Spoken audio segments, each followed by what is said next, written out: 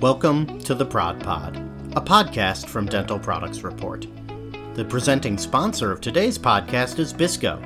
Bisco, where chemistry and oral health meet. I'm Noah Levine, Editorial Director for Dental Products Report, and your host on the Prod Pod. Each episode, we feature leading voices in the dental industry and highlight topics of interest to dental professionals, including new products, clinical techniques, industry news and trends, as well as tips and tricks for procedures and practice management.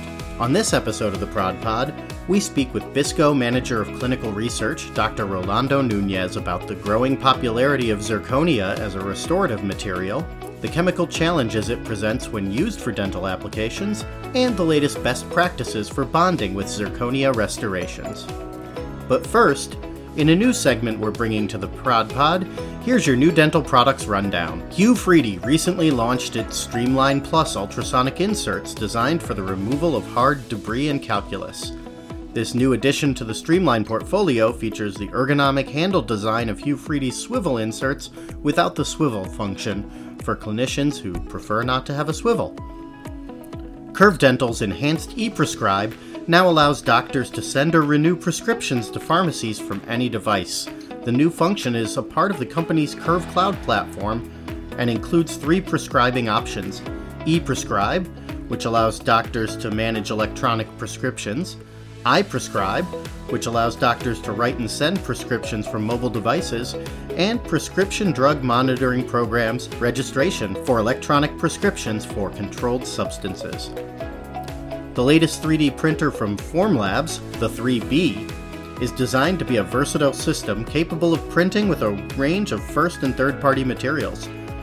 It's designed for the production of crown and bridge models, clear aligner and retainer models, diagnostic models, so basically any type of models you might need, along with surgical guides, occlusal splints, patterns for casting and pressing, and digital dentures with currently 4 base and 6 tooth shades available for the printer.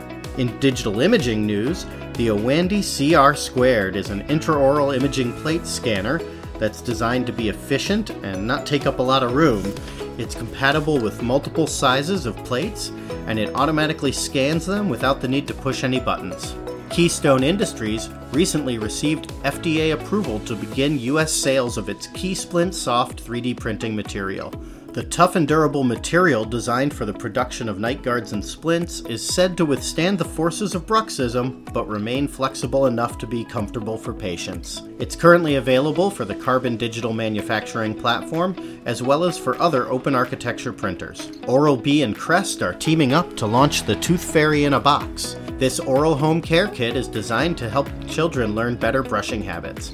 It contains an Oral-B Kids Electric Rechargeable Toothbrush, Kids Crest Strawberry Rush Toothpaste, the Littlest Tooth Fairy Bedtime Book, a brushing chart with stickers, a tooth holder door hanger, a Tooth Fairy letter and envelope, a selfie frame, and a guide for parents. Glidewell Dental recently launched its Zeramex XT implant, which is a 2-piece all-ceramic implant that's designed for aesthetics in the anterior or for use with thin tissue biotypes.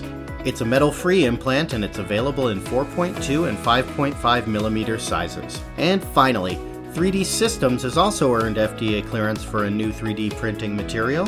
Theirs is the NextDent Denture 3D Plus line of materials. They're biocompatible Class 2A material designed for printing all types of removable denture bases. Currently, it's available in 5 colors: dark pink, light pink, opaque pink, red pink, and translucent pink, so all the pinks, and it's said to offer excellent mechanical properties. And now we bring you my interview with Dr. Rolando Nuñez. Today on the Prod Pod, we welcome back Bisco Manager of Clinical Research, Dr. Rolando Nuñez. Rolando, welcome to the podcast. Well, thank you, Noah, for the invitation. It's a pleasure to be here. Well, we're really glad to have you back. And today we'd love to talk with you a little bit about zirconia and bonding to zirconia and just sort of what's happening with this in the dental industry. So I guess to get started, can you tell me a little bit about what you think has made zirconia become such a popular material in the dental industry? Well, zirconia or zirconium oxide is widely used in dentistry right now as a restorative surface. or a restorative material for crown, bridges, implants, overdentures, a vast array of possibilities. In the beginning, they were not pretty. They were very opaque. But now they have become more and more aesthetic, so their applications have widened. So more dentists are using more and more zirconia. They're very, very tough, very strong. They are one of the toughest, if not the toughest materials right now available for clinicians. Mm-hmm. So with those benefits becoming, much more aesthetically pleasing with the results we can get with some of the new higher translucency zirconias, but still keeping a real good strength for the durability people are looking for, what are some of the challenges that clinicians face when they are using zirconia restorations? The biggest challenge that I see and that I gather from talking to clinicians all day long and lecturing all over is bonding. Mm-hmm. Is, bonding protocols, achieving bonding, optimizing bonding. It is a big challenge because even though we are in the middle of trying to develop a consensus when it comes down to the proper treatment, so there is a lot of confusion out there still. So we're working on trying to deliver a more consistent message. Mm-hmm. What is it that makes the bonding process with zirconia a challenge for clinicians? Is it a technique issue, or is it inherent in just the materials that are available right now? Well, I think it's a technique, but also with the development of materials that, at the beginning, when zirconia was presented, it is a ceramic, and by default, clinicians will think about hydrofluoric acid etching, silane, and none of those things work. And then it was people were under the impression that you couldn't bond to zirconia, and back then this was a fact. But as products evolved and developed, we know now that bonding to zirconia is possible. It is a fact, but there are moments during the clinical procedure where bonding to zirconia can be hindered, and people need to be aware of these moments and what to do to avoid them, or what to do to correct the surface to make it clean and pristine so you can achieve proper bonding. Mm-hmm.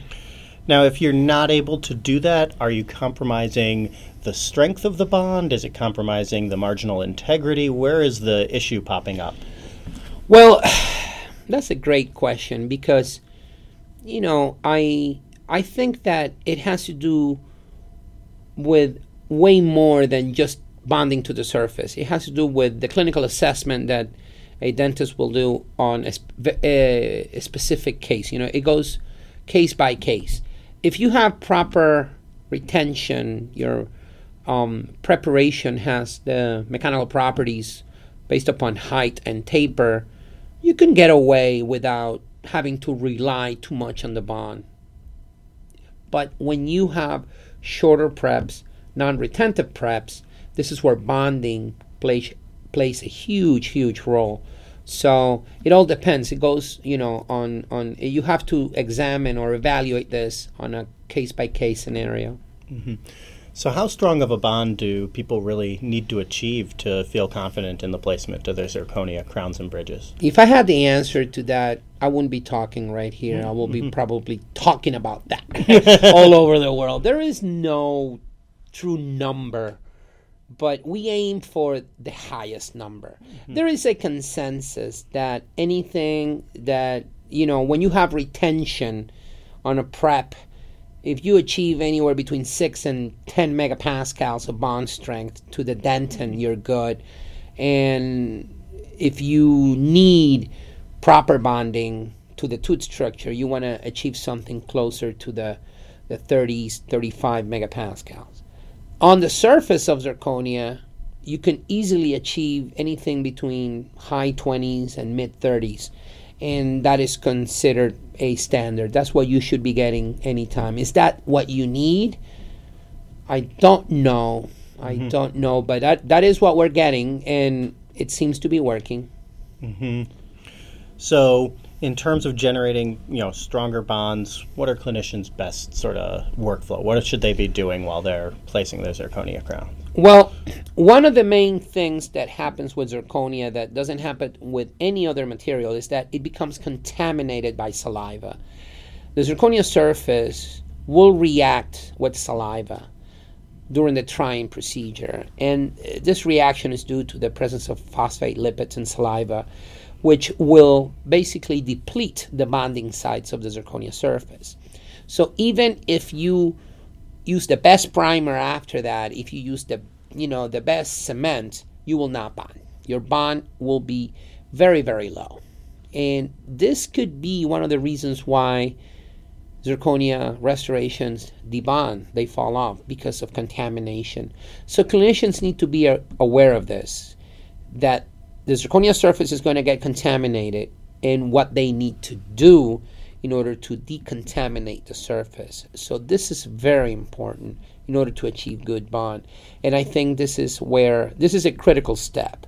Decontamination of the surface after try-in. I think that's very important. Mm-hmm. And that's something that is just now seeming to come to light, that people are really talking about a lot more, and there are now solutions out there for people to do this decontamination. Where is BISCO with, having options out there for people when it comes to this step of the bonding process? Yeah, well, we have a product called Zirclean, which is potassium hydroxide.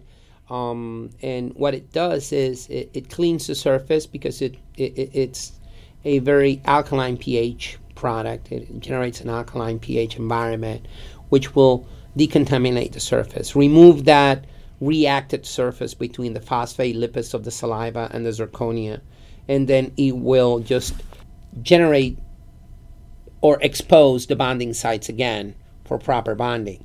So a clinician can remove the surface, the contaminated surface, by using a product like Zirclean. There's another product by another company, Ivoclar, and you have to mention it, to make it fair. It's called Ivoclean. These two products will work in a very similar way. Another way of removing the contaminated surface is by sandblasting. So if the clinician has a sandblaster in his office, he can try in the restoration and then use sandblasting to generate mechanical retention and to decontaminate the surface. But if the clinician is getting their zirconia restoration sandblasted by the lab, they need to have a cleaning solution, which will be something like Zirclean. Are there other things that are happening during the placement of these restorations that clinicians are doing that they might not realize are harming the bond strengths that they're trying to achieve? Well, depending on the selection of their cement, they will need to use a primer. There are some primers out there that are dedicated in order to bond to zirconia, MDP-containing primers.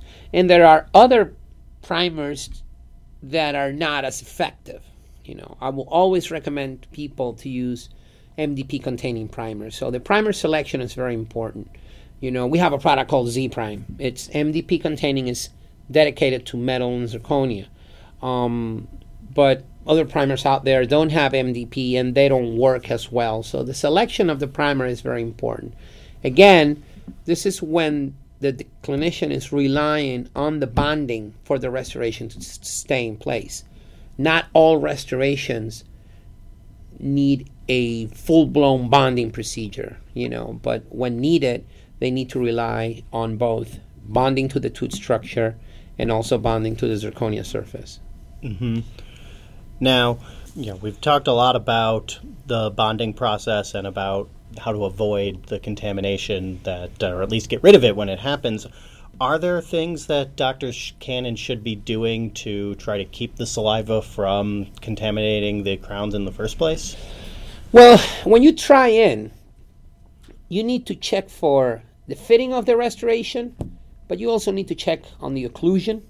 And this is something that you cannot perform under, let's say, rubber dam isolation. You're going to have to do it, in the presence of saliva.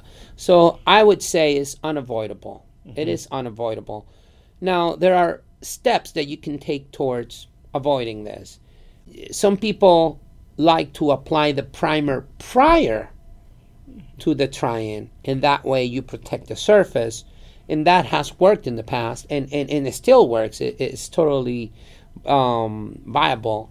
Some people prefer to apply the primer after try-in because they don't feel, they feel kind of weird applying the primer and then getting that surface, contaminated with saliva. So that's where your cleaning agent should be used. You try in, you clean the surface, and then you apply your primer. But you can definitely avoid the contamination before try-in by applying a primer. You can do that. It's just a matter of how comfortable the dentist feels about trying the restoration, which has been already primed. Mm-hmm. At this point, with the research that's out there, with the products that are available, can you think of a reason why a clinician might feel a lack of confidence when bonding with zirconia right now? No, I think, I believe zirconia is becoming more and more popular. I think with the information that is out there right now, clinicians are becoming more popular. They're becoming more inclined to use zirconia as a restorative surface. You can see a steady growth on the use of zirconia. The fact that it's more aesthetic nowadays, the more translucent zirconia, you can achieve more, aesthetically pleasing results. So I don't see a reason why clinicians should not use zirconia other than personal preference. Mm-hmm. Now, zirconia is being used. It's being used in crowns. It's being used in bridges. It's being used in substructures for other restorations. It's also being used in prefabricated crowns for pediatric patients. Are there more uses and applications you see on the horizon where zirconia is just going to continue to become, a big part of dental? One of the things I used to think about 5-6 years ago was, when are veneers going to come out? Mm-hmm. And they're here now. Mm-hmm. I don't know. I think they have covered almost everything. Mm-hmm. I mean, you can make almost anything out of zirconia right now.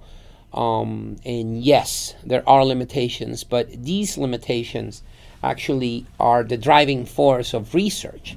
And it's such an excitement moment right now to be involved in dental materials research because things are coming in from all sorts of different avenues. So you cannot be static. You cannot stay put. There's always something coming out with CAD/CAM and all different kind of surfaces and the possibilities that digital dentistry bring to the table, where a clinician can make a restoration, within hours. It's just amazing. So I wouldn't know how to answer your question, but I'm pretty sure something new is going to come up very, very soon. Mm-hmm. Well, and I hear some excitement from you when you talk about just the concept of something new. As someone who develops materials that are used for bonding, for working with this, do you see it as kind of a challenge when there is a new material out there that you want to find kind of the optimal materials that go with it, the optimal ways for it to work within patients' mouths? Absolutely. Every time a new type of surface comes out, a new category comes out, and is embraced by the dental community, we immediately test it and try to optimize the bonding protocol and try to squeeze out the best bonding ability of that material. So again, I remember 15 years ago, 20 years ago when I started working in this field and lecturing, talking about bonding was boring. People will fall asleep in the lectures and, But nowadays, with all these different surfaces, in order to keep up, there is a lot of more interest on bonding. And even though some people fall asleep, which is fine, I usually get a pretty good crowd every time I go out there and lecture. So I'm really happy about it. And the more surfaces come out, that means that I have job security right now. Let me put it that way. Well, Rolando, we really appreciate you taking some time to join us on the Prod Pod today and share your thoughts and your expertise on zirconia and bonding to zirconia. Thank you very much. Thank you very much. No, it was my pleasure. Thank you for listening to the Prod Pod, brought to you by Dental Products Report, part of MJH Life Sciences. We'd also like to thank our presenting sponsor today, Bisco. Bisco, bringing science to the art of dentistry. We hope you subscribe to the Prod Pod on iTunes or wherever you get your podcasts. Rate us and let us know what topics you'd like to hear more about. The podcast is produced by the team at MJH, and our intro theme is from Hook Sounds. Stay connected to Dental Products Report by going to dentalproductsreport.com, subscribing to our e-newsletter, or following us on Facebook or Twitter. Have a great day, and we'll be back soon with the next episode.